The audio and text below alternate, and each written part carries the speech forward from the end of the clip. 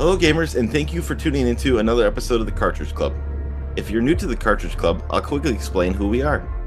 The Cartridge Club is a community of gamers, collectors, content creators, and gaming enthusiasts of all generations. The show that you're listening to is effectively a monthly book club, but for gamers. We pick a game, invite everyone in the club to play along, and select a couple of members of the community to come on the show to discuss the game.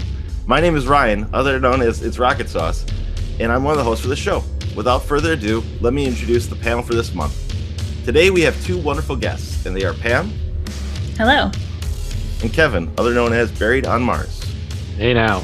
And now I'm going to hand it off to my co-host Musty Hobbit, and he'll let us know what game we are playing for this month. Take it away, Musty.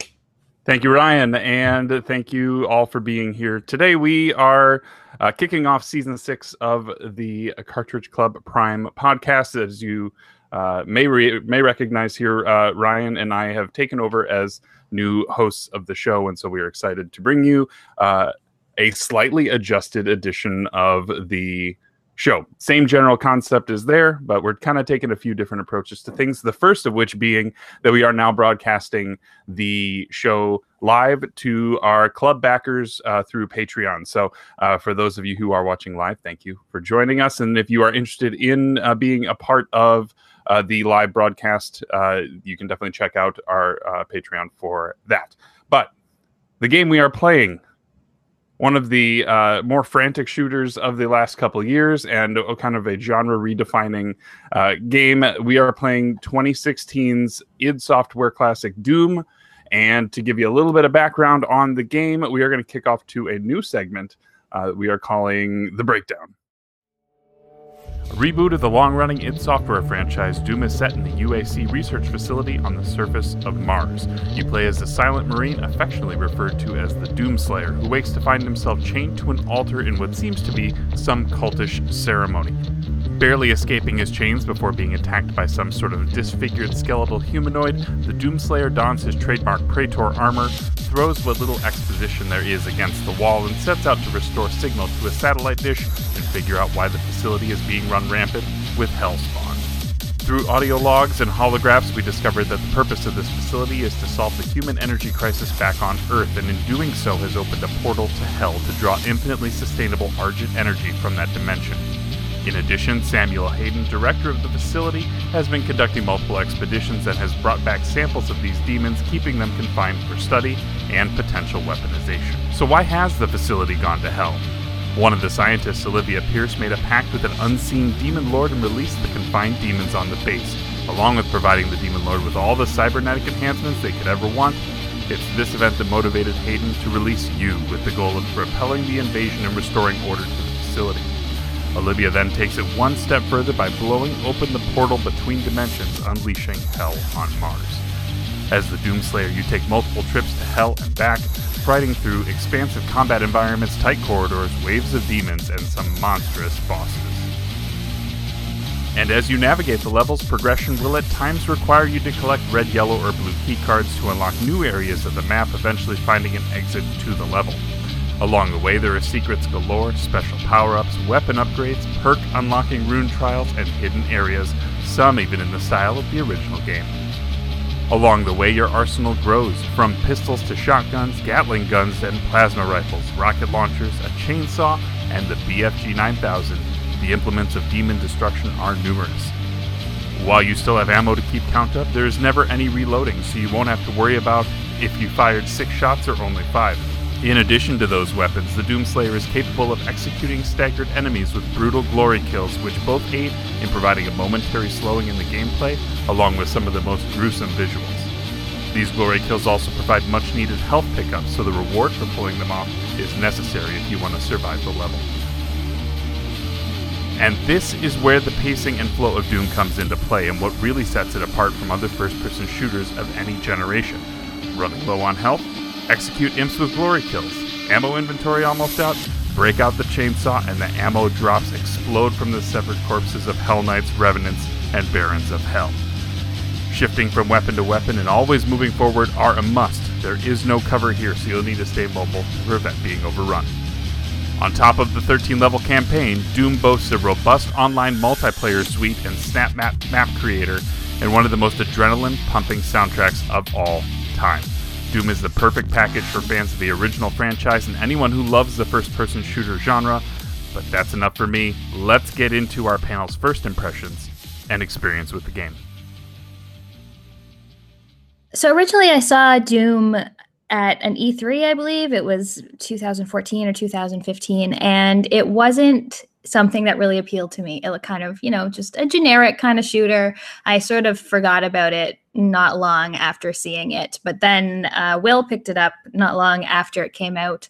And as soon as I got my hands on it, like, my perspective on the game just changed completely. It was like, oh my God, this is so frantic and fun. And I immediately just sort of blazed through the game immediately. And since then I've played it another 2 times. So it was one of those things where initially not impressed by the marketing.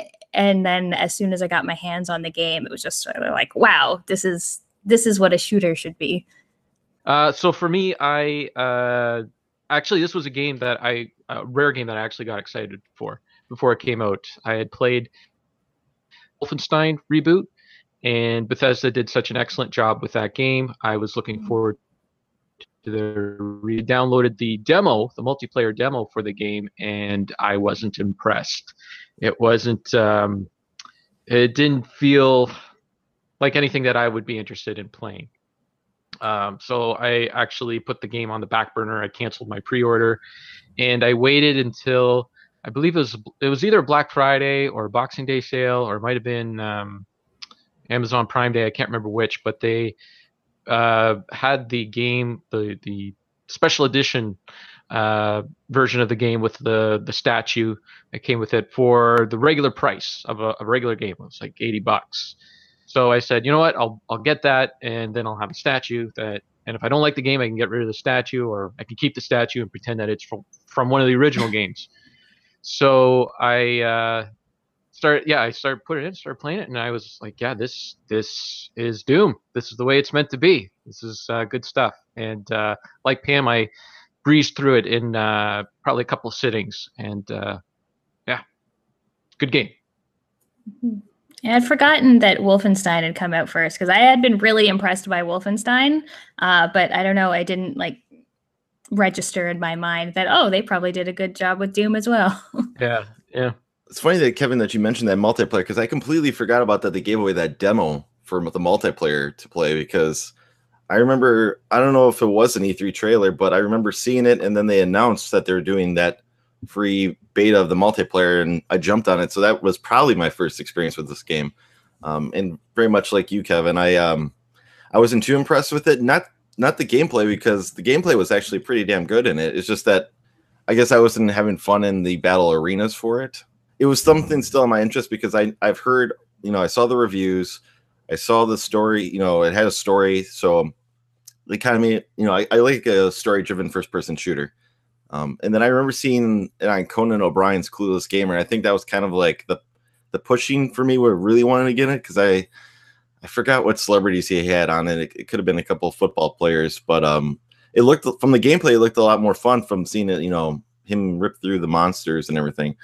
And I believe I knew because I think I might have been a little skeptical of it, where I didn't want to pay $60 for it. But within a couple of months, it was on sale at GameStop for like $20. So I jumped on in there.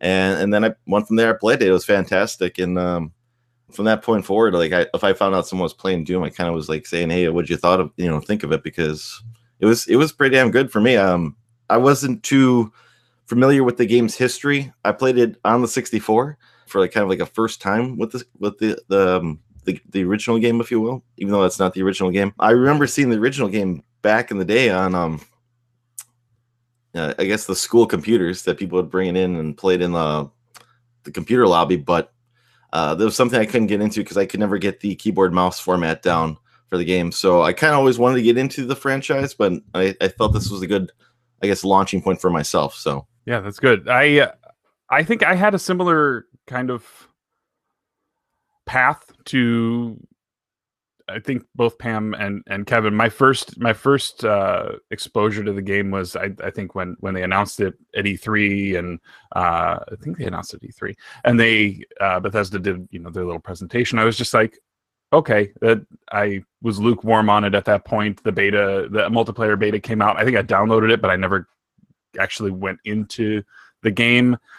And then I rented it on day one when it came out, and I played the first 2 levels or so, maybe. It may have only been the first level, and I just wasn't feeling it. I don't know if I wasn't in the right mind space for it at the time. I think I don't know what else was going on, but I just wasn't.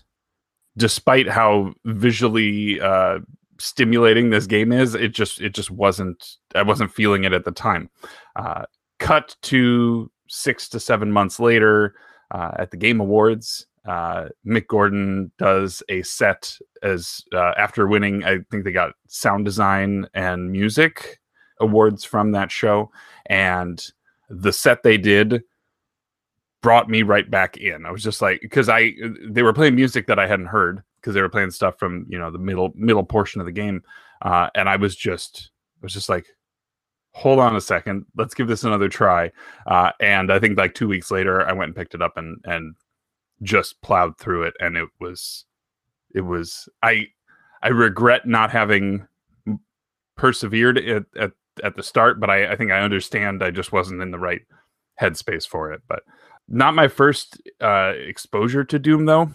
I had the old shareware version. I don't know if you guys ever play the original 93? Brian, you said they used to bring it into school, right? Correct. Yeah, that was in the computer lobby. That I'm not sure. I think every machine actually might have had it installed at some point in time too, because the computer lab guy was pretty relaxed, and he was a younger guy, and he wasn't really a teacher, so he was just in charge of making sure no one's stealing the computers. So people were either doing homework on the machines, or either playing like Doom or maybe even Duke Nukem or something on those machines.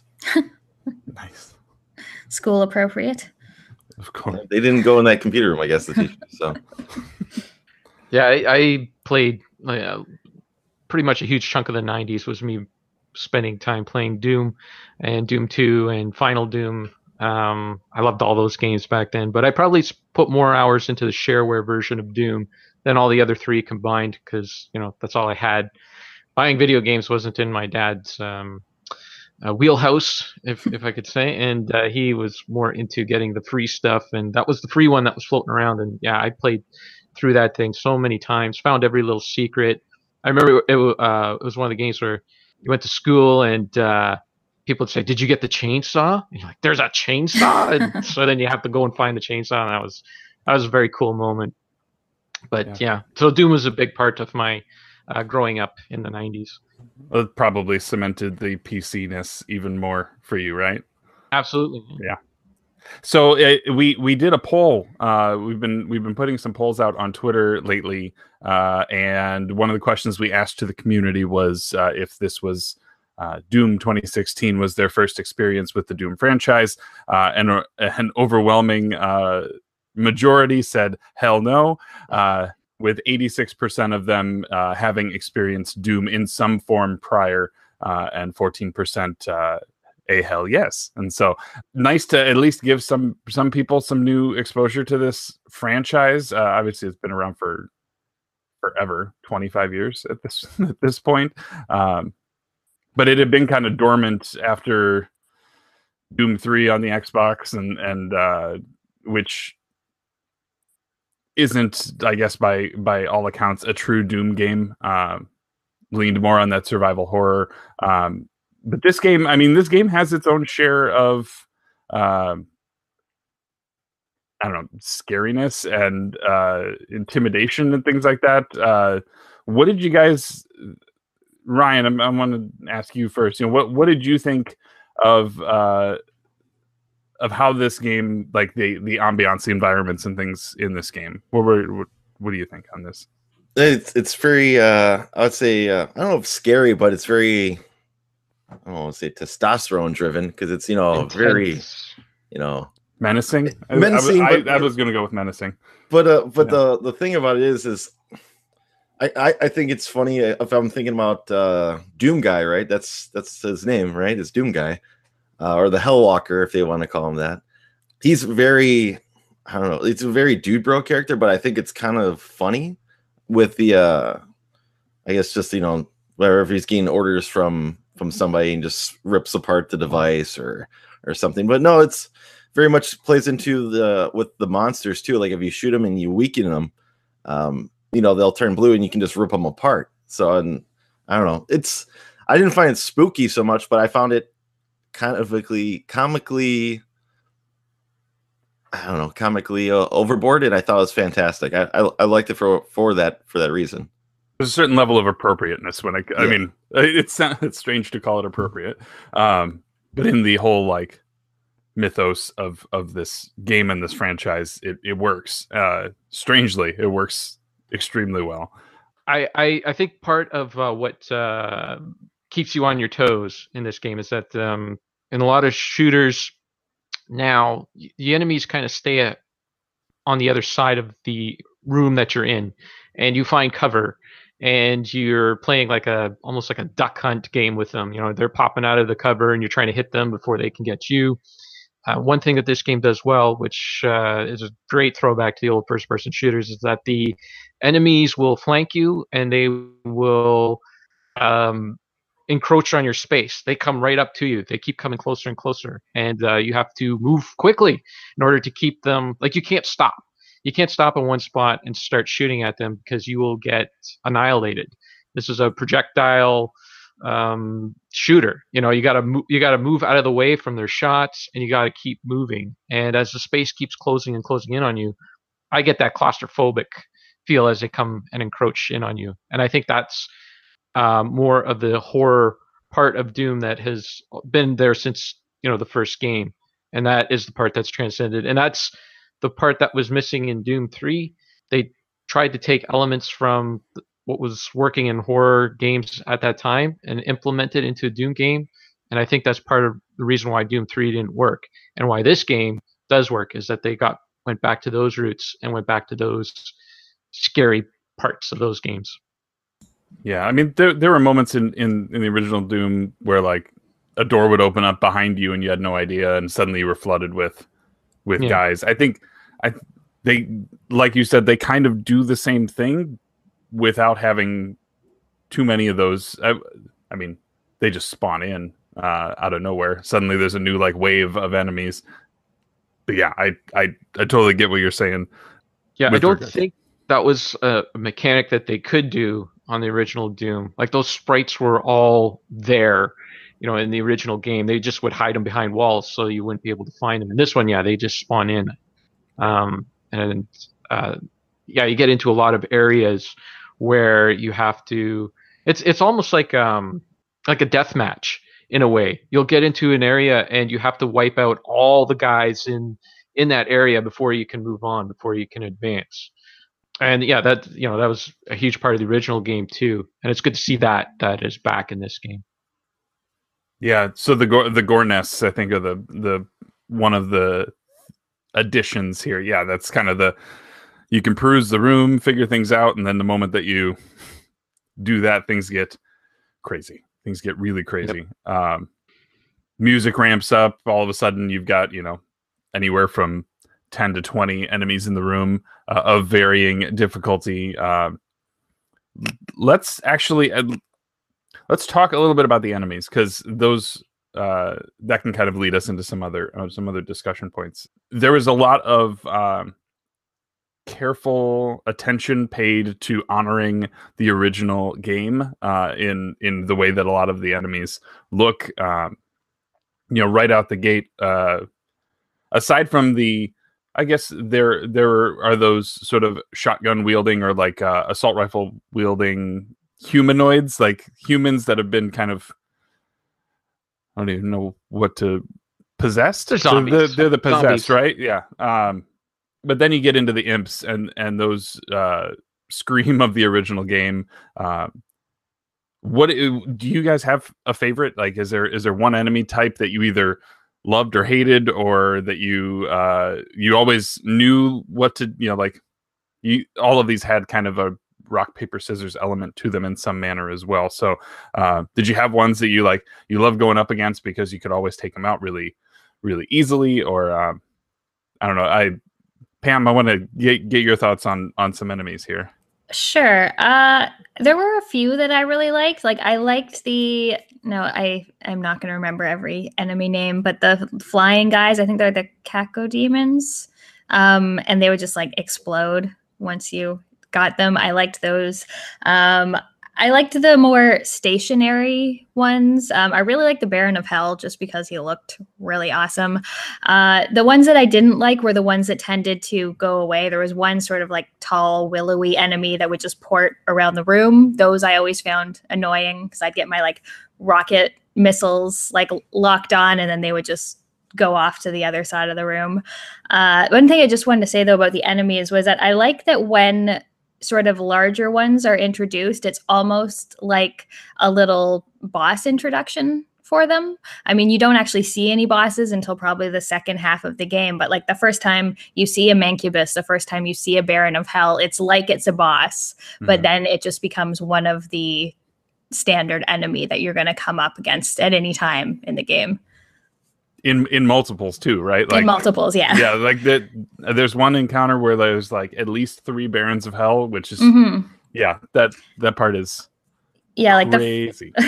Like the first time I saw a Mancubus, I thought it was a boss, and that's like where I really got my head wrapped around the whole strafing aspect of the game, because he had very obvious fireballs that he was firing at you, and that's where I really got like, okay, this is like a never stop moving kind of thing.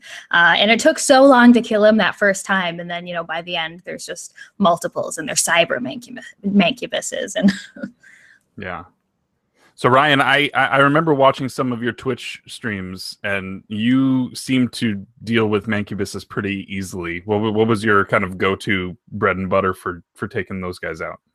So I don't remember the name of the gun, but it's the one that shares is it a plasma cannon maybe? Or the one that's not the rifle, the plasma rifle. But it shares the same ammunition. The Gauss cannon, yeah. Yeah, I found that thing could rip those suckers apart. Especially if you kind of want to aim for, I guess its belly that would hang underneath its armor. And usually within 2 shots, it usually, if you can charge it up too, I believe that is an upgrade that might come with that gun. There's the zoom on it, yeah. Yeah, that usually takes that apart pretty quickly. As for I guess least favorite, I'm trying to remember I'm combing through, but I think Pam is the one you mentioned that moves around the room so quickly. Is that the summoner? Yeah, the summoner is the worst. I absolutely hate that one. I generally try to save my chainsaw if I know that there's at least 1 or 2 in that room, because I'll let it try to get to its area and spawn, because shooting at it just takes off, and absolutely hate those things. Seeing if there's any ones. Hell Knights are fun, I guess, because I don't know if they're fun, but I have a thing for every one of those guys. That's the thing, and it's like you're saying, Musty, about the rock paper scissors. I kind of know. I have weapons that I try to save ammos for each room for a guy. For each, you're gonna die a lot in this game, is all I'm gonna say. So once you find out the lay of the room, I find then I know what my line of attack is gonna be and kind of what order I want to do it. If that makes any sense. But it does. It does. Yeah, because I mean, you know that if you I don't know, if you don't get the imps, then eventually you'll have 8 of them on you while you're trying to deal with something much bigger. And their fireballs came more out of nowhere for me than the others. Like all of a sudden, I would just be down, and it's just because 2 of them hit me right in the back with fireballs. But that's why I got to keep moving, Musty. Can't stay in one spot. This is true. Just keep swimming. Sorry,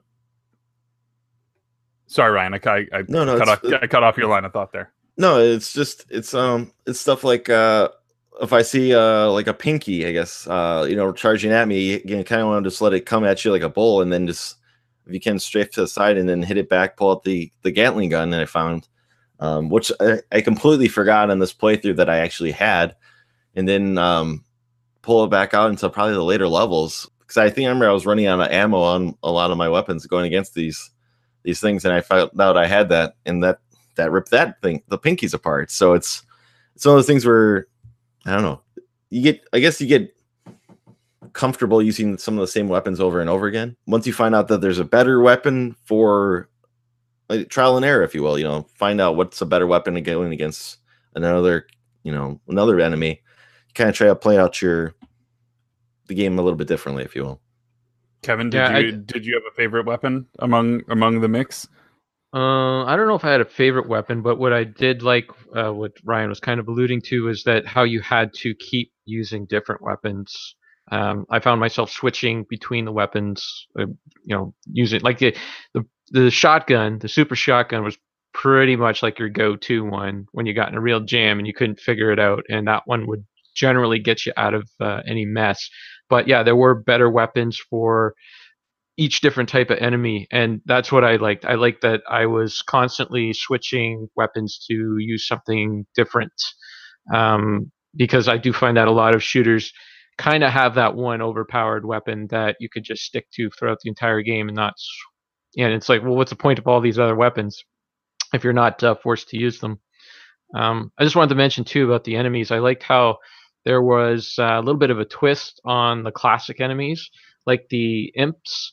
They were pretty straightforward in the original game. They would run at you and they would throw their projectiles straight at you and you would avoid them. And in this game, they would hang onto the walls. They would jump off to the side. Their projectiles would arc towards you. So there is a possibility that if you weren't looking at them when they throw it at you and you turn at them, that it's coming at you and you won't even see it. I liked all those little twists. Even the pink demon too, having to hit it from behind. In the original game, they would just come running right at you and you would just shoot at them. So that was interesting that they would put all these little twists on these classic characters and gave them. I don't know. It was impressive that it actually worked. Normally they changed this. I don't like this, but it seemed to all the little changes they made worked in this game. So that was impressive.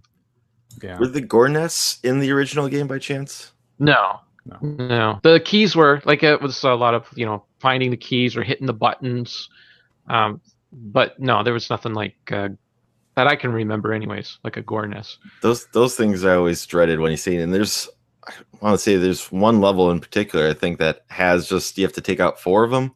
And Is that the foundry, the one that's all lava looking? Yeah, that one's I guess if you want to talk about that horror element, that's kind of one of those ones where you see it, there's smaller guys just all around it, but nothing really fun happens until you rip it apart, basically. But that's one of those ones, as soon as you rip it apart, you got to just go. Just keep moving. Mm-hmm.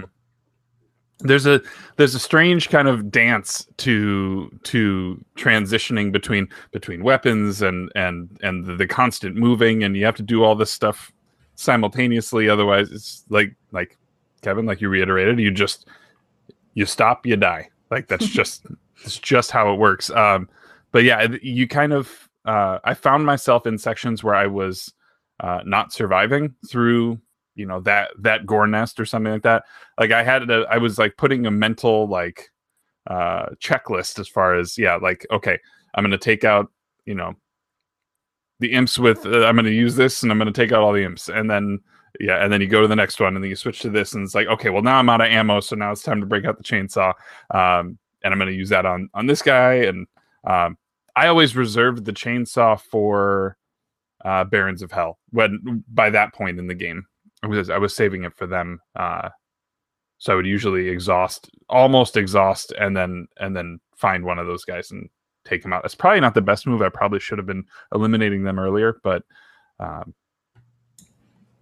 yeah, I used my chainsaw in the Barons of Hell a lot too. They gave you so much ammo, and they could be such a hassle that's where I would use them. Although I would tend to use it at the beginning of a fight rather than at the end. There was just one other anime I wanted to mention that I actually feel kind of detracts from the game, and that's the guys with the shields.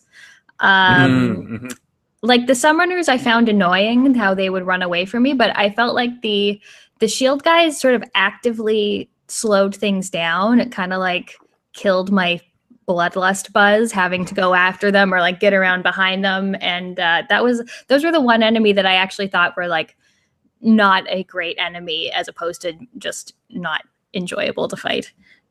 Yeah, I found myself having to throw grenades at their feet and hope that it staggered them. which did not always work. Mm. And then you got to they turn too quickly.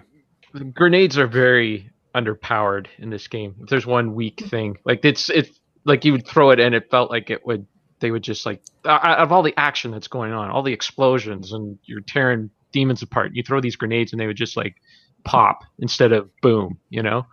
I wanted to mention the chainsaw too. I liked how they the enemies, when you would kill the enemies with the chainsaw, that they would dump ammo, which doesn't make any sense. But in a video game world, that makes sense. And it makes sense to have it dump ammo because you would normally go to the chainsaw when you were down on ammo, right? You're running low on ammo. So I just thought that was a nice mechanic, and that it wasn't there was a certain limit to it. Like, it was very limited. You had to find those gas containers in order to keep that thing running. So you couldn't go to it all the time. You had to make sure you had enough gas there in case you were low on ammo.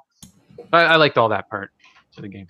I think that's one of the things that works the best for me of the whole game, is that when you're low on ammo, when you're low on health, the solution isn't to go hide. It's to like get ultra aggressive, like get in there, do a glory kill, whip out your chainsaw. So it's like sort of the opposite of what you would do in any other shooter.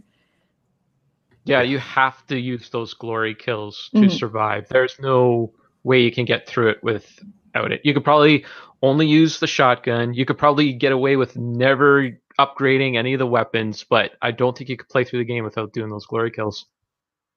So it saves ammo. I mean, it saves ammo and gives you a little bit, and the health boost. Yeah, for sure. Gives you an enemy to focus on too, because there's so many enemies, and then once you see that glowing one there, it's like, okay, I got to go get that guy first, get him out of the way. It's a good breather. It's like a fraction of a second just to collect, because usually you're in the middle of a pile of them, right? And there's the one that you like zip to. I know there was an upgrade from one of the rune trials that allowed you to glory kill from a further distance, so they would turn orange, but you could be further away, and it would just like, I don't know, I'm gonna say teleport, but it zips you right there, and suddenly you're in the middle of that.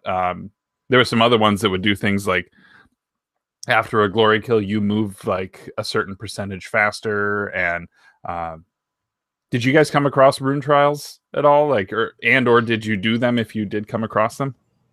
I did, and I skipped them. I did all of them. I did a few. I plan on doing all of them. I should mention that this playthrough, like I played through the game before, in this playthrough, I've been going through and finding all the secrets and that, but I'm trying not to use any guide or anything like that. I just use what the map gives me, so it takes forever. And sometimes you get to the end of the level and you realize you've missed one, so you got to go back and play it all again, which is surprisingly easy once you have your character all upgrade. I'm playing it on one of the more difficult settings, and it's still not that difficult to do. Were you playing on PC? Yeah, so did you guys all play on consoles? Using controllers? I did. Yeah, I did. My first time I played it was on PS4, and then I played on Xbox this time.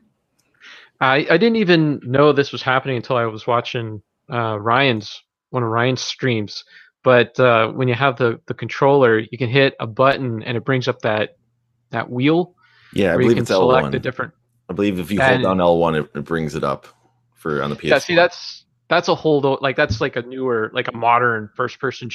That is so. I just thought it was so cool that I played through the entire game that first time, and I didn't even know that existed because I was playing on PC and I was just using 1 through 8 to select all my different weapons. And I actually, like maybe a day or two before I watched your stream, Ryan, I actually went back and tried to play the game with a controller.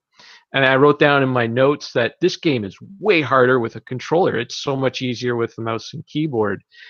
Because I didn't know that feature was there. I didn't even look to see. But then once you have that wheel there, that changes the whole game, because it slows down the game to a crawl, and it gives you time to decide which other weapon you can use. And yeah, that's like, I don't know. I just thought that was cool that they put that all in there for people that are using a controller. But if you don't want it, you don't have to use it. You can just completely ignore it. So it's kind of neat that they made both PC gamers and console gamers happy. Does the PC version have the wheel as an option? Like you can hit a button? Yeah, it does. Okay. Yeah, even on the mouse and keyboard, if you hold down Q, it pops it up. So you can play that way if you want to, but I just never thought of it.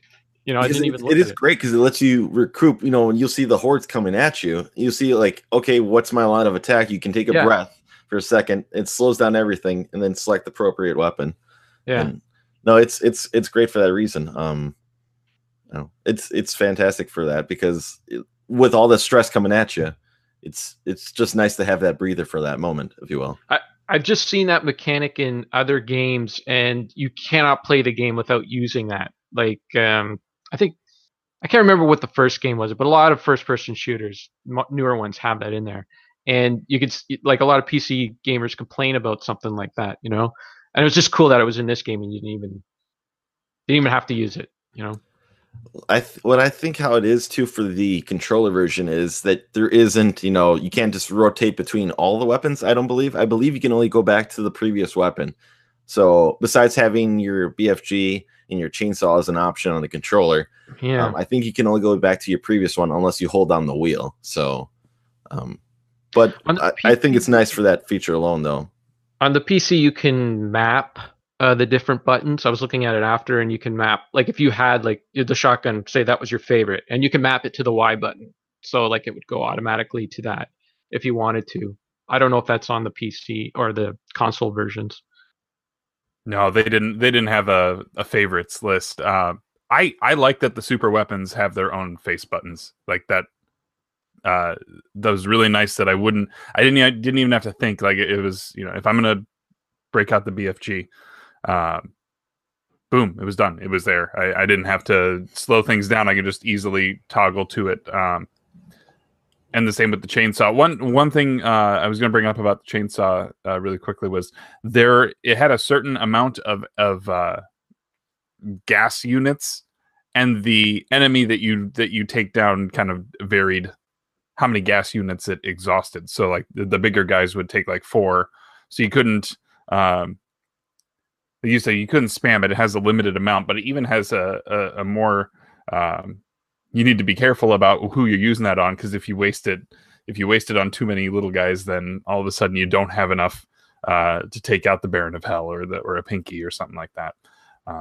So again, Ryan was PS4. Pam, you played on both consoles. I also played on the Xbox One. Now our community, a lot of them, 37% of them, played on Switch. Unfortunately, we don't have anyone representing that group here today, because I don't have any of you played the Switch version. No. I haven't played it myself, but Will played it on Switch recently, and I watched some of that. It definitely does not look as good on handheld mode. He didn't really play it on docked mode too much, but okay. I'm not super snobby about my graphics, but I'm sometimes snobby about the Switch. So, well, there's a performance level too that you kind of have to think about, right? I mean, like it's like a lock 30, but it's not 60. Yeah, I'm snobby about my graphics and the Switch, and I don't know how anyone can play this game in 30 frames per second. I'll just go on record saying that. I just don't see how anyone could play it with the Joy-Cons. Little knobs, yeah. That's where I get stuck, yeah. You'd be using that L1 button a lot to slow things down. Mm-hmm. You'd have to. Yeah, for sure. Yeah, but so the breakdown was 26% PC, 15% PS4, 22% Xbox One, and 37% Nintendo Switch. So thank you to those who voted in that poll. Fun to interject those things. I want to go through weapons one last time. I'm curious. Well, we had one last poll, and then we'll move away from these, where we took the 8 major weapons minus the BFG, because who doesn't love a BFG, and put them up tournament style against each other. So the first poll was pick your favorite between, or which one do you enjoy using the most between chainsaw, super shotgun, plasma rifle, and rocket launcher. And the next one was pistol, vortex rifle, Gauss Cannon, and Chain Gun. And the first poll, Super Shotgun, overwhelming winner, 54%. Took the Super Shotgun. And then on the second poll, it was the Gauss Cannon at 48%. Put those two head to head, and we had a overwhelming win for Super Shotgun, who took 75% of the vote between that and the Gauss Cannon. So, Kevin, like you were saying, the Super Shotgun's kind of the multi-purpose. It works well against just about everything, but I found myself not using it. Same. Really? I found, yeah. I forgot about it, to be honest with you. And I found the other. Sorry, Musty. I don't mean to interrupt. No, go for it. I think I know what you're gonna say, but I think the other shotgun was more efficient, so that's why I stuck more with that. To be honest with you, and I completely forgot it. I didn't like the add-ons that came with the Super Shotgun too. There were none. There was I thought like an acid addition to the ammo. I thought like it made the ammo stronger. Oh, maybe you're right. To me it was for how I had people mapped out. It took a more ammo than the regular shotgun, and I found I could use stuff like with the regular shotgun. I could use like it had like a grenade launcher attachment to it too, as opposed to using. I don't know. It seemed like the other shotgun was more efficient for me. I don't know. Anytime I got in a jam, I just whipped that thing out, and I was out of that jam. Yeah, I didn't use it much either, just because I found it slowed things down. I like having lots of ammo. Yeah, it felt a little bit slow to me. You didn't have to aim with it either. Like you just could point it in a general direction. So maybe that might have been part of it. I don't know. Could be. And maybe I'm not giving it a fair shake because I was finding those ones that were strong, whereas I probably could have just continued to run with that Super Shotgun instead. I'll have to give it another try. I want to say I really did like the pistol, since we're still talking about the weapons. I always entered every room with the pistol, and for the fact that I want to say, what were the name of the guys that hang on the walls again? Imps. So I found that like if you can charge the pistol, you can take them out with one shot.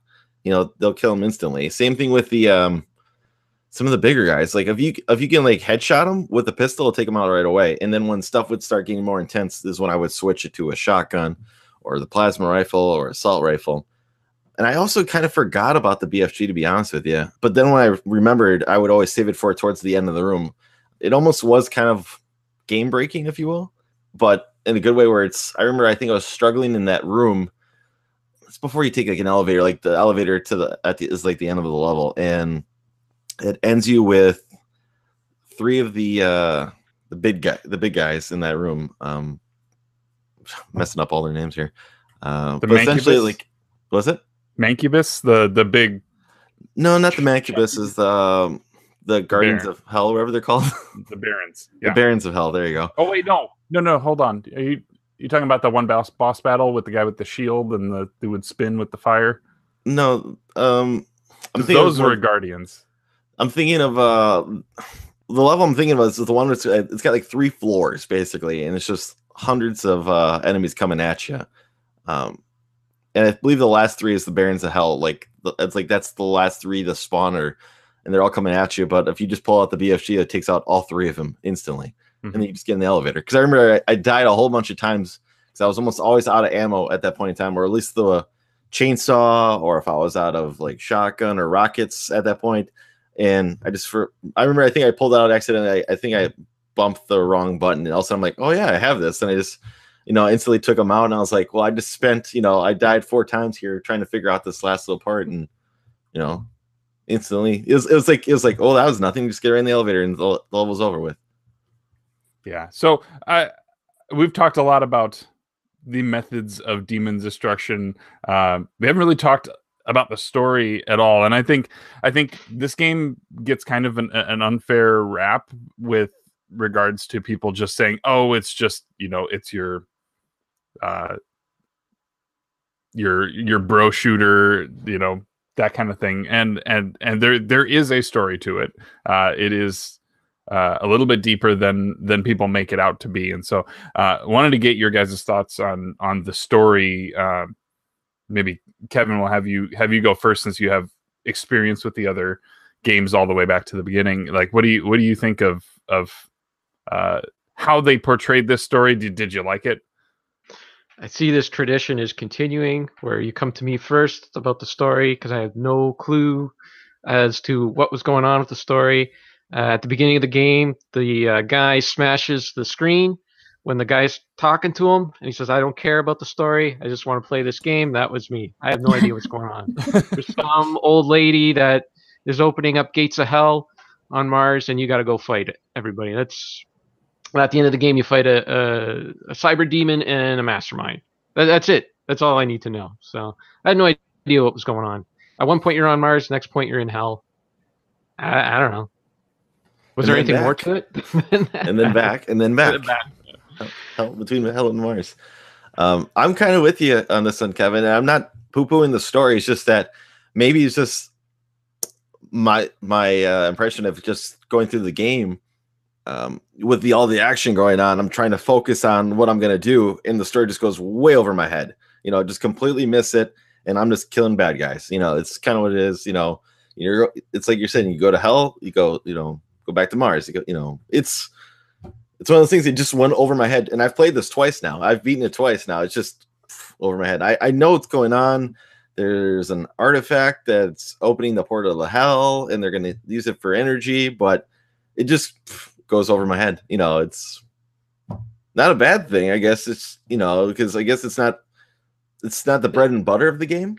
Yeah, I didn't find it like a lot of. That's fair. I'll give you that. It's not.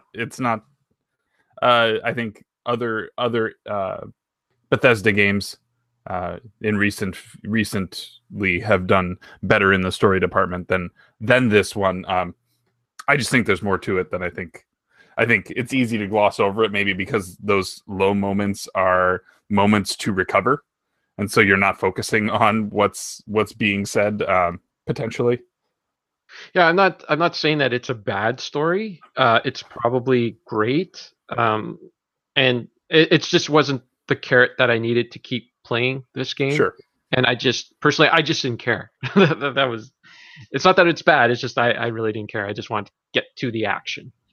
And if I'm going to be critical of the game, even though like it has story, like if you're going to say, "Oh, critique this game," even the story, me not really remembering the story wouldn't be like, I guess, a downfall for me for this, if it makes sense. It's not, I guess. I would hear like for other games where the story is very important to the game. To me, that doesn't really matter so much with this game, and that's not a bad thing. So yeah, I think the story is just what it needs to be. As Kevin sort of said, the Doom Marine is like, demons bad, I kill them, and like that's what I do too. I know there's a story about the UAC and opening portals to hell, and then you have to stop the woman whose name I forget. Olivia, and Samuel Hayden is helping you stop Olivia, and I guess she just wants more power. I don't know what her intention is other than just more power. So you do that, and then eventually, this is a spoiler cast, right? Yeah, yes. We're good. Samuel Hayden is also bad. So that was all I really needed to get from the story. That's totally fair. But is there something else you took away from it, Musty? I mean, so I think understanding some of the like backstory, which you sort of get through, the audio logs or from Hayden himself, like he kind of goes into it a bit, but like, the whole reason they're doing this is because there's the energy crisis, and they figured out a way to sort of crack a little bit of a hole into hell to kind of siphon this stuff out. And then Olivia, as I understand, was just a normal scientist. Something horrific happened, and so she like got this like degenerative like bone cancer or something, and so she's got that kind of like suit on that's cybernetic that's actually allowing her to like function. And so as I understand, she made some deal with some demon lord that we don't ever come across, where she gave them like all the cybernetics that they have are that she provided to the to that side. And then what she did then was release what had been confined. So Hayden, who, as you said, Pam, his motives aren't exactly all shiny either. He is doing research on these demons. He's done expeditions. That's where they found the sarcophagus and brought everybody back. And they've been working to, like, I don't know if it's weaponizing the lower level demons, but that's what Olivia uses as kind of the linchpin for this whole thing. And so, I mean, I found it did a nice job filling those moments of quiet with something. If it was just fights over levels over new level, new fight, and there wasn't a chance to kind of take a moment. And there were some, the first time you go to hell, there's those like they're not altars, but they're almost like little like pedestals, and you interact with them somehow, and then you hear some demonic voice kind of giving more backstory of the Doomslayer, and how it seems like there's documentation on Hell's side of how much they fear this guy, which just makes you, it's like, I'm a big deal. And I don't know. I found that all flowed very nicely for me. Could I have done without it? Sure, why not? I did find some moments funny, and I know, Pam, one of your favorite moments from the game, I think, is that you've noted here. It involves exactly that, where he's just kind of done with it. You want to talk about the elevator at the beginning? I think that moment was slightly different. Like, it's not the one with the, like, he doesn't want to listen, but like just at the beginning of the first level, he's like, he finds the shotgun on a dead guy, and then he sort of goes, he kills his first imp that sort of comes and screams at you, and you get on an elevator, and like the music's going, and it's got this like awesome heavy metal in the background, and then just like as he's, I don't remember if he's getting on the elevator or getting off the elevator, he like cocks his shotgun in time with the music, and it's just like, oh yeah. Is that as the doors open to the outside? Yeah, I think so. Yeah. They did a lot of really good mixing of music and action in general. I feel like now is a really good time to talk about Mick Gordon. So why don't we do that? Who wants to talk about the music first, or maybe your favorite moments, or did you love it, hate it? I'll go. Okay, Ryan. Go, Ryan. So I love if I gotta say a favorite track, it probably is the loading up the main menu track, which I believe is called Hellwalker. And I absolutely love it because it gets me like fired up, even though it's like a kind of a long loading screen. It's still kind of playing in the background, loading up to it. And I just love that, just the drums, and just it's just like do. I'm gonna see if I can match that up with the beat here, but it gets me fired up for playing this game. Basically, it's just that really heavy metal. This is almost the entire soundtrack is heavy metal or atmospheric music, if you will. Yeah, that track has that little ting to it that I don't know what they use to make that sound. Like, to me that almost sounds like a bullet cartridge like dropping to the floor. Yeah, or something like that. Or I know what you're talking about right at the beginning. Yeah, it's like kicks into the beat. It's, I don't know. It gets me fired up to play it every time. So it's something I always look forward to when loading up this game, is hearing just that intro theme. You poor console players with your long loading screens. I feel bad for you. Whatever. It's a living. I like the music overall. I didn't have a favorite track. I just thought overall it was a good heavy metal track, or the soundtrack. I liked it when the music kicked in, you knew it was time to kick ass, and then when it would disappear, you knew that all the enemies were gone and it was time to move on and try to find the key or the button or whatever next. So I thought it was very effective. Yeah, I think there was nothing more that I enjoyed than seeing weapon point unlocked, checkpoint, and then the music changed, right? Like, it's just like, Yeah. okay, Time to got breathe. it. Yeah, for me, I really liked the BFG Division is the track name. It is the song that they played at the Game Awards, and it's the one that kind of pulled me in. And then the moment that it comes up, it's got that like high sort of shrill melody to it, which I won't try to reenact for all of your ears purposes, but I really like that one.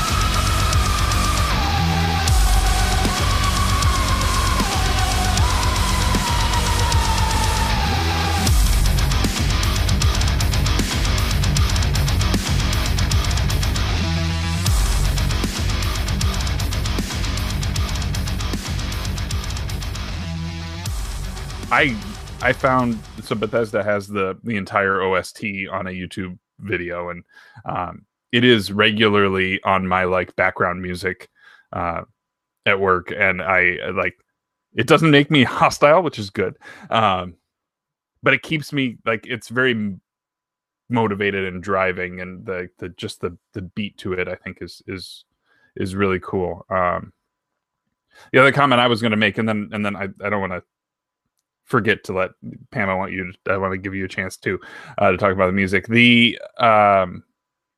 There's a difference between the Hell music and the Mars music, in that there's like more choral stuff happening with the stuff that takes place in Hell. Like, there's a lot more voices, whereas the Mars stuff is a lot more metallic and sort of robotic. Just I guess an observation there from me. I don't know if you guys agree or not, but Yeah, I agree about that. There's definitely a bit of a different atmosphere to both of those places. I really like the soundtrack, which is kind of surprising. I'm not the biggest heavy metal fan in the world, although usually what ruins it for me is vocals. And so this being basically lacking vocals is probably what makes me like it so much. I actually got the vinyl of the soundtrack a couple weeks ago, and I think Rip and Tear is probably my favorite of the songs.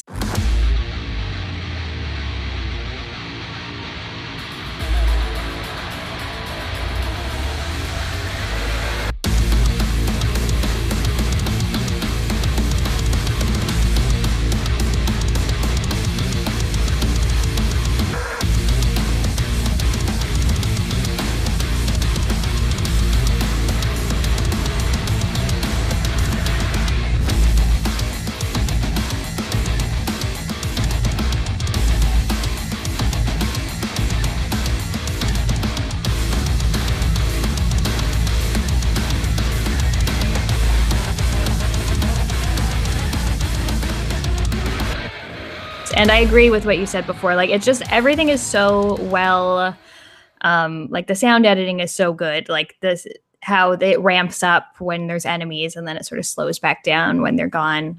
Just like all the sound cues are really great. Yeah, for sure.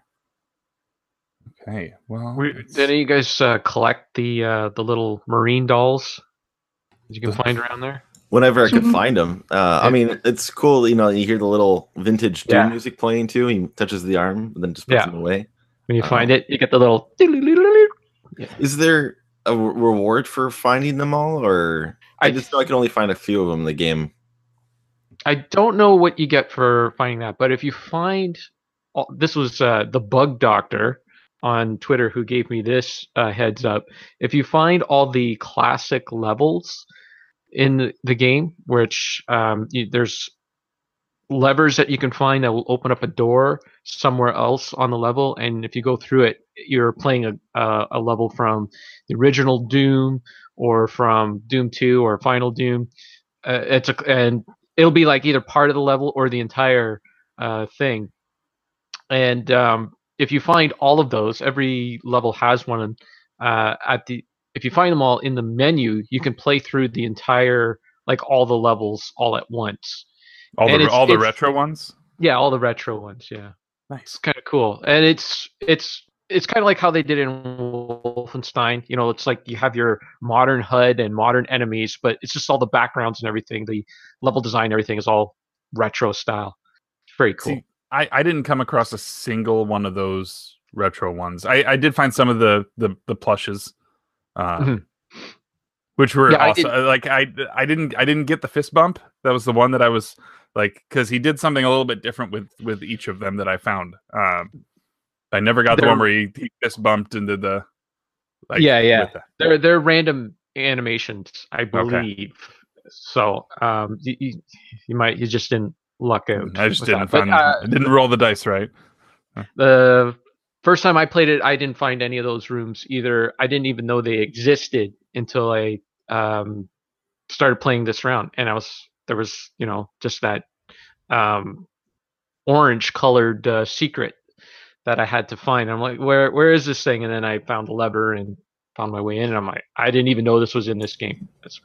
Yeah, those are especially hard to find. I find even sometimes if you manage to find the lever, the door isn't necessarily within like looking distance. Yeah, it could be in another completely different spot. Yeah. The door itself has a certain look, so once you find it, you know that that's where the door is, but you have to find it, and it doesn't always give you the marker. I can't remember if it gives you the marker where the door is or where the lever is, or I don't know. They're not easy to find. I wonder if one of the perks I believe for the suit is it makes it easier to find like hidden items in the game, but it'll show up on the compass. Doesn't it also the controller vibrates as you get close to a secret? Is that an upgrade? Yeah. Yep. If you're using a controller. Yeah. Does it do anything for you if you're on mouse keyboard? No. It'd be nice. Keyboard just shakes. That'd be nice. Yeah. So I mean, there was a lot to collect. There's. You briefly brought up weapon enhancements. I feel like we've talked weapons to death at this point, but there's the Argent upgrades. Can I talk about my favorite weapon? Yes, I'm sorry. No one mentions it.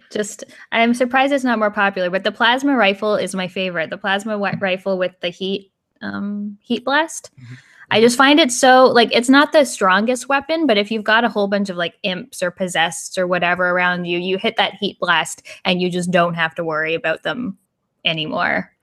And then also the shot. Does it take them all the way out, or does it just stagger? Yeah, it'll take the weak guys all the way out if it's fully charged. Yeah. That's see, I don't even think I got. I found myself being very selective about my customizations, and I think I may have skipped that one altogether. I can't remember what the other option is for it. I think it's a stun of some kind. I think that's what I did, and I didn't bother using that. I unlocked it, but I didn't bother using it. I did the assault rifle a lot because I liked the once you master the upgrade on that with the rockets. Mm-hmm. Those mini rockets are they chew things up big time, and eventually you get to the point where every piece of ammo can just be a rocket. Yeah, just like I like anything with explosions. Also the regular shotgun with the explosive shot. Anything where I don't have to be particularly good at aiming is good for me. Yeah, those little missiles will. I'm not sure if that's an upgrade or not, but they hone in on the enemies too, which is pretty nice. So if you just miss it, it'll just whip around the corner and take them out.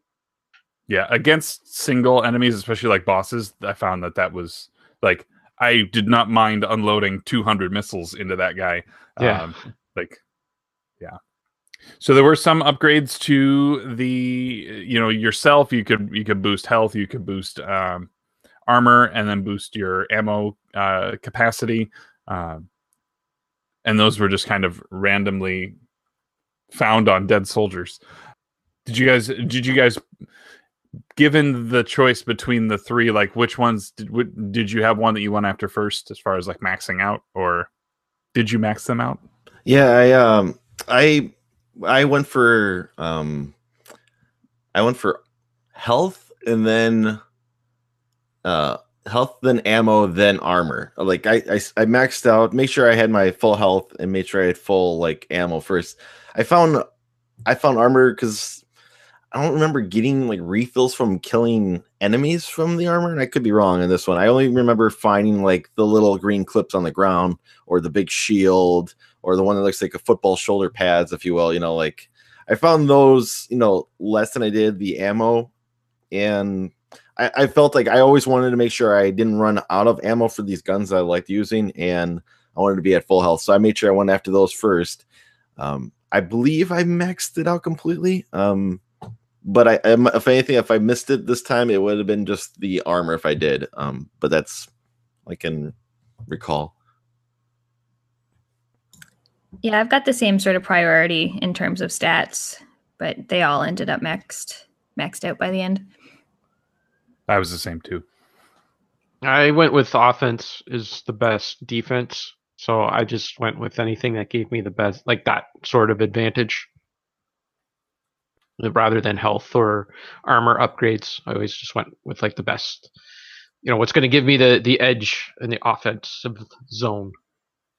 Yeah, for sure. But that's because I'm so good at games. Right. Somebody's got to take the mantle. I don't get hit. Getting hits for posers. That's right. Did you know that there's a little noise that happens when you're low on health? No, I never. Who knew? Never knew that. Talked about the enemies. We talked about like enhancements and things like that. We really didn't talk too much about. We named the bosses, but we didn't really talk about the boss encounters. Do you want to talk about maybe ones that you enjoyed, or maybe ones like that one with the Guardians in the little circular arena that I despised? I was not a fan of that one, partially because that fight can be so long. And the moment that, like if you don't take that one guy out, so the guy in the middle has a shield, and then he's got multiple different fire attacks. He can throw this thing around the ring of the circle, and it kind of, it's about getting that pattern down. Once you figure out the pattern on that, then you got to make sure you get the next one. There's one attack where he does these like fire. They're just like spikes of fire that come out to the edge, and I found myself being to the side of them and still dying, like just misted, and I didn't understand why. So it's like I'd go. Did you fire a rocket at him when he was doing that, building up that wall before it's coming at you? Like when you can see it like coming up, and if you fire a rocket, it will stun him completely, and then really, you can go up. Yeah. Well. Believe me, Musty, I know what you're talking about, because I remember on my first playthrough, I think that was like the hardest boss for me completely, where it took me like over a day. Like I got so frustrated, I had to stop, and I couldn't figure it out. And then after that, he spawns into 2, right? Yep. But they don't have shields, so you can just lay into him constantly. But you have to balance. You got the guy who's got more projectile attacks, and then you got the guy who's coming after you, and so you got to figure out like, you got to prioritize. They have a charging attack, right, where they have to charge up before they unleash their attack, and that gives you that small window opportunity to if you get them when they're trying to charge up, it stuns them both, I believe, if not just at least the one, and that gives you the full advantage. That part of the battle, that was for the first playthrough for me. That was the hardest part of this whole game. On this playthrough, I don't mean to change the subject for you, because I know you're. No, I was gonna hand off to someone else to talk about a different bosses, but go for it. I think of Dean, if you're still watching here, he was watching me in the stream when I was trying to figure out the final boss, which is the Spider Mastermind. That was on this playthrough. Like I couldn't figure out what I did on my first playthrough, and then I just kept getting destroyed by the Spider Mastermind, which is officially it's Olivia. It is Olivia. She becomes this final boss. But if it wasn't for what's it called, like what I finally figured out to beat it was you just have to stay far away and shoot from a distance. Just don't let it get near you and just keep shooting. And eventually, it's incredibly easy if you do that. But if you ever try to get anywhere near this boss, you will get destroyed. But yeah, it's there's that level of difficulty, and it's like you said, it's trial and error. Where until you figure out what it is that that one spot you have opportunity to take out a boss. Yeah, that's a good one. Yeah, there was one thing about this game I found that was interesting is that it really kind of that old statement of like doing the same thing, like the definition of insanity is doing the same thing and expecting a different result. You really needed to adapt your approach, because if all you did was follow the same line and take out the same enemies in the same pattern, then you were bound to continue to fail. There's a spot with the train where you ride the train into sort of what's like a train depot before you go after Vegas Core. And that one, that was my toughest stretch, because you've got all the enemy types. You've got a section of the ground that's electrified, and so if you fall in, you have to jump out amongst, a swarm of enemies. There's those screaming guys, the screaming heads. Blood Souls, maybe I think might be the name. I can't recall. Those guys like hated those moments. Every time I heard the scream, I'm just like, where? And it was usually behind me, and I'm just like, just taking damage where I shouldn't be. But yeah, I needed to the first time. It's like, okay, well, let's take out these guys first. And then just keep trying. And eventually you work your way through it. But there were a couple other pretty cool bosses. Pam, I know you like the Cyber Demon. I love the Cyber Demon. It's funny because I couldn't explain the first phase of the fight to you, because you face him not long after getting the BFG. And so the first time I saw him, I just emptied the BFG into him, and I was like, oh, he's dead. That was easy. And then it like takes you to hell for the second phase of the fight. And I'm like, oh shoot. But that second phase is so fun, like so much like strafing and jumping and dodging. It almost made me think of like World of Warcraft boss fights where that require a lot of movement and things. And it was really fun. It took me a lot of attempts to kill it the first time I saw him, but that was one of sort of the most fun moments and one of the most memorable moments in gaming for me for the last few years. That's where I would use the grenades, the like health draining grenades. So I would just like toss one at him and get a little bit of health back as I was dodging his attacks. So yeah, that was a really, really fun fight. Though I did feel like the boss fights kind of tapered off after that. Like I thought that was such a good one, and then the other two didn't quite live up to it. Well, yeah, there was almost a rhythm game kind of built in with the waves of energy down the corridors. Yeah. I like that one too. You made a good choice for sure. Kevin, did you have a boss? I don't want to miss out asking you if you had a favorite. No, iterate what Pam had said. Cyber Demon was definitely my favorite. I like how he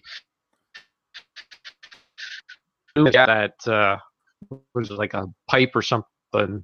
You throw it up in the air, and then all of a sudden you're in hell, and you're fighting him all over again. Yeah, it was good. Enjoyed that one.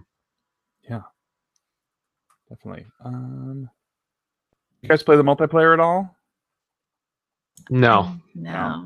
Aside from the beta? I played that. I downloaded the demo and I played one round. And I said, this isn't for me.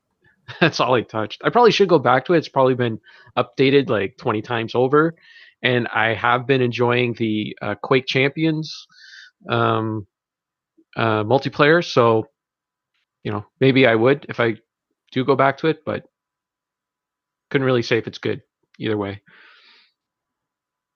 Yeah, I totally skipped on it too. Did anyone try out the VR mode of the game? There's a VR. I started it on place. Well, I think it's on everything, but I have it on PSVR, and it's as a VR game, it is different than stuff that I would want to play. Like I played Farpoint, which allows for full movement, and then you just use the head tracking to kind of direct where you're going. This, a lot of the movement is point at an area, zip to the area. Now they conveniently, if you stagger a demon, you can then point at the demon, and then the glory kill is you zipping over and then just obliterating that demon. But I didn't get too far into it. It is a side story that actually starts off in the Lazarus facility as another soldier. It's interesting though. I mean, it's the same level of quality as far as visually, but I think if you it'd be one of those where I wouldn't put somebody who's a VR novice in front of that game. I think it might be too much, and then again you've got imps charging up and like right in your face, which is a lot to handle in VR. So you can't be continuously moving. Then you can just move. There are controls.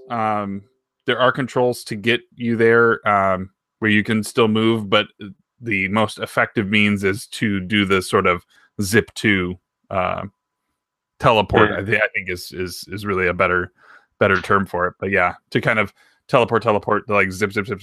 And so if you can't deal with motion, that type of motion, it's probably not going to be your cup of tea. I hear it's short, maybe 5 or 6 hours at the most, but that's longer than I played with Farpoint. And by the end of that time with Farpoint, I was kind of done. I was happy with the game, but this is not a Farpoint podcast, so what am I talking about? I would like to get back to it sometime, but I feel like that's one, again, that's probably best for me in chunks, but a lot of the mechanics are still there. It's just you're not the same guy, but you still do a lot of the same things. That's about all I got for you on that one. Fair enough. What did you guys think of the platforming in this game? I thought it was very weird to see in a Doom game, because it was more of something that you'd find in a Half-Life game or in Metroid Prime, but to have platforming in this, I don't know. It was just, I generally don't like platforming in first-person perspective, and this one didn't change my opinion at all. I wasn't thrilled about it at first. I don't like first-person platforming, but I did find it very, very forgiving. Like, I felt as long as you pointed yourself basically in the right direction, you would make the jump that you were trying to do. So I didn't have too much problem with it. There were a couple sections, like I think the Argent Tower was the level where you had to like do a lot of climbing, where it felt like a little much, especially if you ever fell down and then you had to climb all the way back up. But I was surprised with how much I didn't hate it. I like the markers, the green markers for like here's the way that you should go, and that was more than just on the platforms, right? Like there were some areas where it was just like there's a green light, you're probably going in the right direction. I think at least they did a good job of fitting the little bit of hand holding through those sections with something that was in the universe, right? It's not pigeon stuff in Tomb Raider or that kind of thing, but at least you knew you were going in the right way. I liked it. I liked it more once the double jump was in play. Like that was a lot of fun. There's some jumps where it's just like, I don't think this is the right thing to do, but I'm gonna do it. There's one toward the end where you're just jumping off a cliff, and you have to kind of gauge, like, if you just land, you're fine. For some reason, your suit compensates for the fall, so you don't take fall damage, but it slows you down. So if you can conveniently time your double jump to make that happen closer to the ground, you can just kind of hit the ground running a lot easier. Perhaps it is just because on this playthrough I'm trying to find all the hidden stuff, and there's a lot of platforming that's like a lot of things are hidden because you need to platform your way to it. So maybe that's why it just stuck out to me this time around. I could see that. Yeah, that's true.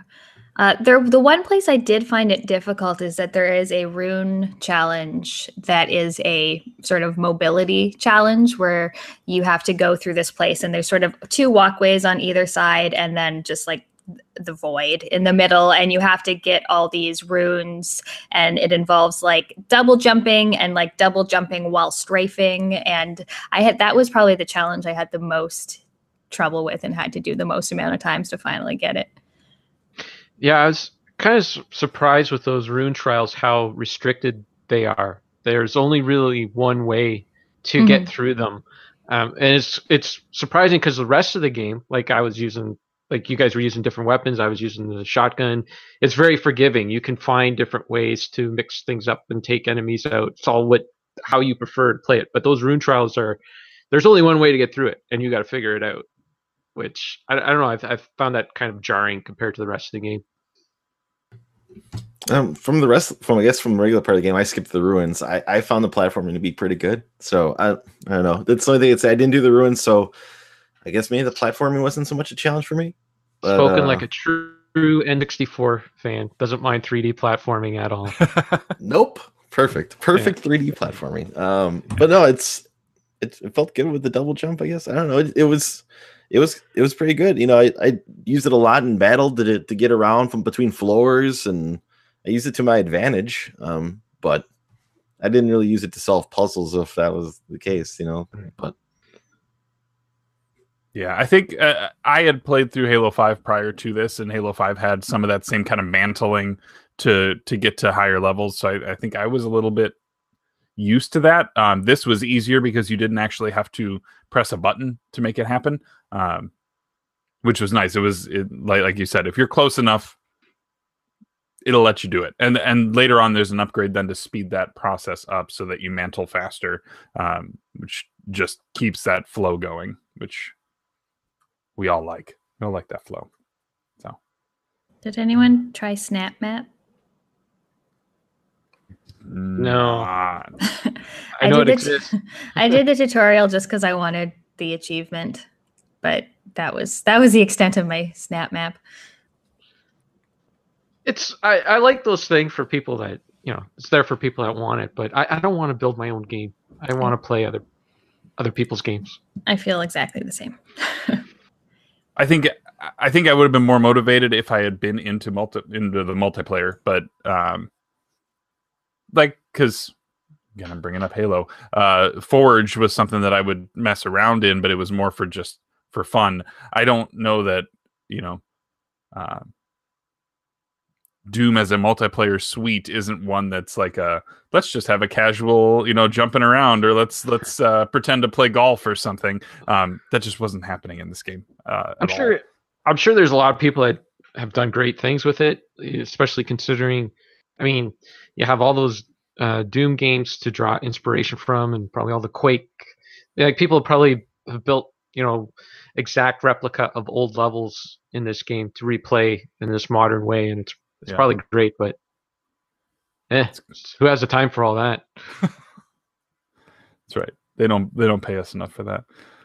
I guess I'll save it for my final comments.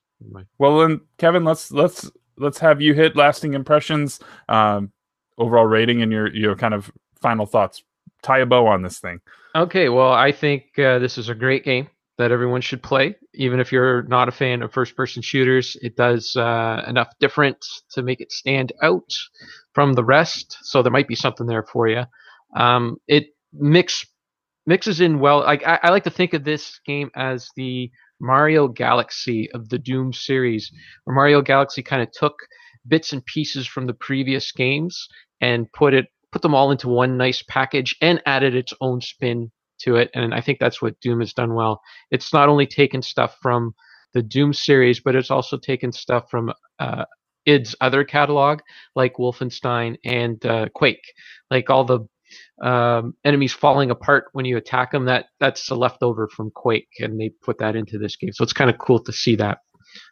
So yeah, I give this a huge recommendation and think everybody should at least try it. It's good times. Pam, let's hear your lasting thoughts, and then we'll go me and then Ryan. Yeah, I feel pretty similarly, except for the Mario Galaxy thing, because I don't know that game. But I think it's a fantastic game. It's sort of like a breath of fresh air in terms of the shooter genre. I really hope that other shooters going forward kind of take a page from this, and shooters become more about the movement and the aggression rather than like the hiding and the recovering health. If they would swing back that way, that would be a pretty cool thing that I think Doom could set the trend on. It was great to replay it again. It's probably one of those games that I would go back to every couple of years to give it a replay. Unless Infinity ends up being superior, then I would probably go back to that one instead.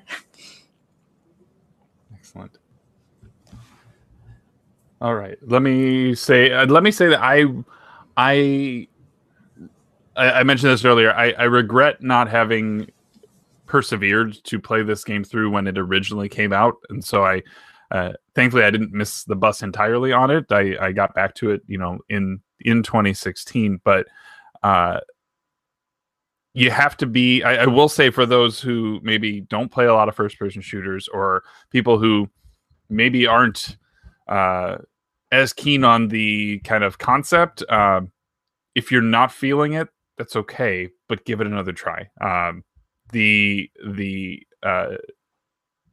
There's a point, and it's different for a lot of people, but I know a lot of people have said that, at some point, maybe 2 levels in, 3 levels in, things click, especially once you figure out the flow and the speed and the dance, the Doom dance, that is, weapon switching and all of that. And this game does that so masterfully that I cannot wait to see what happens with the next in the series. It looks like they're amping up that moving around to a whole nother level, and I'm very happy that a studio like Bethesda, who is pushing a lot of these single player first games, has this one, and I'm really happy with what they've done. I would recommend it to just about anyone. I know that some people maybe don't deal with motion well, and so that's, if you have physical reasons why you can't, then I understand, but I have no reason to not recommend this to everybody who has the means to play it. And it's on every major console and PC, so you've got a reason to play it if you have a system. So highest recommendation from me, for sure. Ryan? Yeah, for me, I recommend it to almost about anybody, unless you are a person who needs to have story, like a deep, in-depth story. This game might not be for you, but for me, it's fantastic. I recommend it to everybody. It's cheap now from everywhere I looked, unless maybe you are buying the Switch version, but everywhere else, it's pretty cheap, and it's a lot of fun. I loved everything about it. For I'm kind of over playing the online multiplayer games at the moment. But I do love first person shooters. So this hits that sweet spot for me. And it plays great on a console. So I recommend it for almost about anybody. And with that being said, we'll get into the CC 3-word reviews. So to start us off for the CC 3-word reviews, we have Diego with Glory Killing Goodness. It's a good one. Yep, that's a good one. We miss you, Diego. Come back to Twitter. No, that's right. Don't come back to Twitter. Yeah, you probably. We have E. Skilliam at E. Skilliam. He has that soundtrack, though. Jacob Shaw wrote Rip and Tear, and I probably should write down almost everyone here who wrote Rip and Tear, because there's a few here. We have Raiho at Raiho the Magnifico. The Magnifico. Thank you. Raiho, you should change it to the Magnifico now. The Magnifico. It's so much easier to say. He wrote "Go to Hell." Church at the Game Grinder wrote "Rip and Tear." Josh at Frantic Society wrote "Oh hell yeah." Nice. Mighty Q Dog wrote "Glorious Killing Shooter." Flock of Nerds wrote "Sick Guitar Riffs." Chris R, the bass guy, wrote "Bloody Fun Shooter." Jeffrey Hilliard wrote... I see what he did there. That's good. I did too. It went over my head. That's right. Oh, I just got it. Very nice. Jeffrey Hilliard at Self Destructo wrote "Guns and Guts." The Nostalgist wrote "Effin' Bloodbath."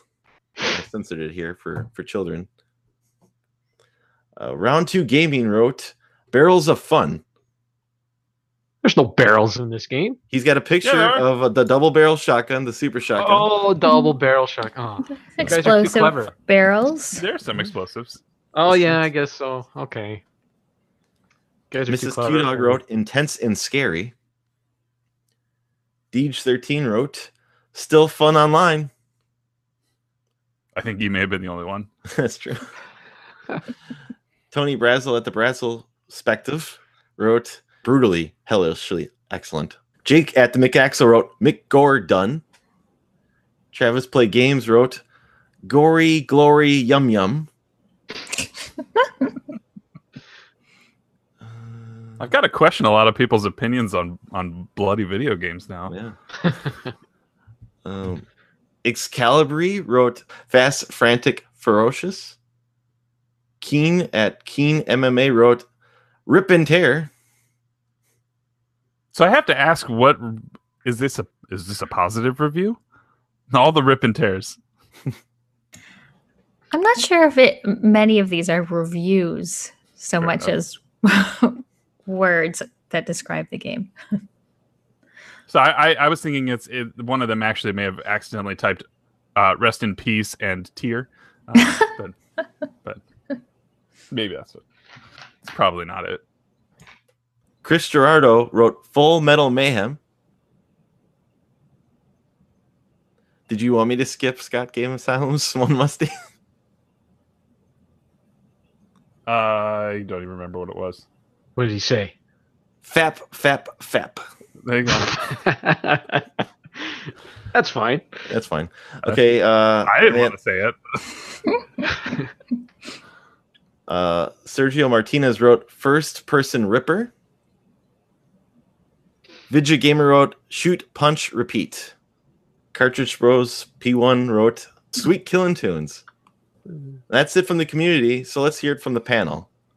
Kevin, what is your 3-word review? My 3-word review is "Barrels of Fun." There you go. No, it's not. It's no loading. Nice. Forgot to mention Pam, what's your that there's 3-word no review? reloading in this game. Yeah, that's another good thing that keeps the speed up. My censored 3-word review is "Badass freaking game." There you go. Musty, what's your 3-word review? It doesn't disappoint. And mine is "Fast, Fantastic Fun."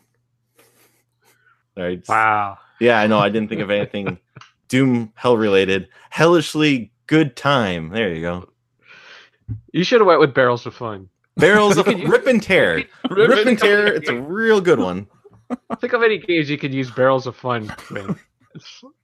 Isn't that what bonus barrel's all about? I think there's a whole forum post about it. Yeah. Yeah. Barrels of Fun. And that's the show, everybody. So with that being said, I want to thank our panel for being here.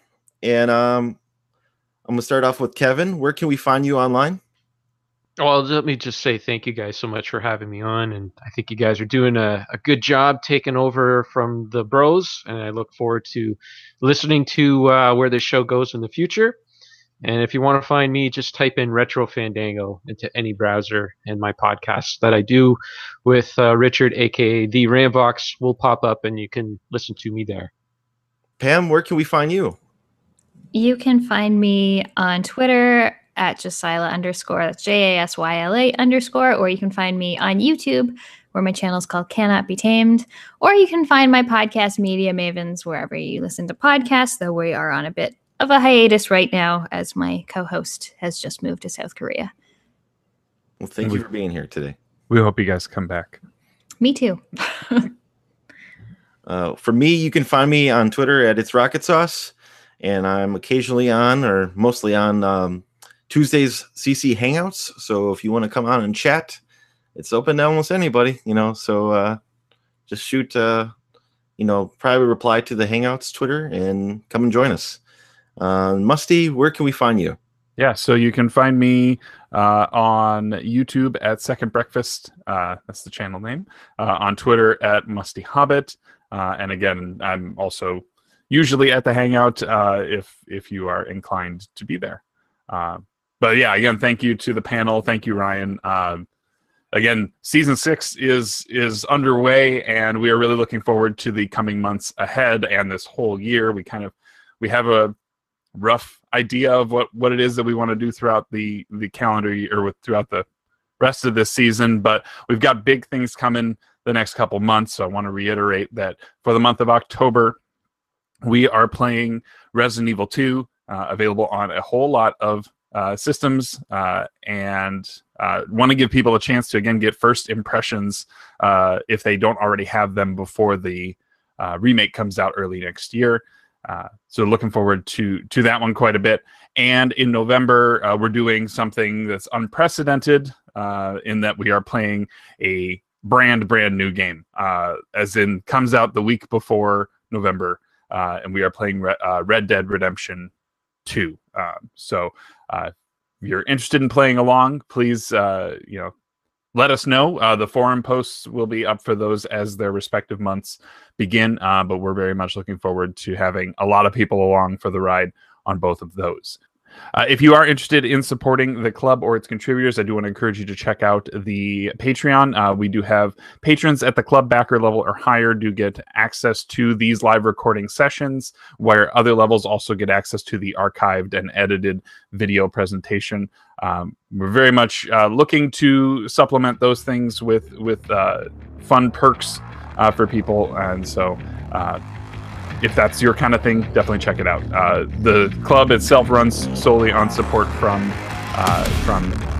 the community itself, so we want to thank all of you for that support. But that's going to do it for us here today. We do look forward to hearing from you next month and throughout the rest of the season. We're going to wrap things up by saying a good old CCU night.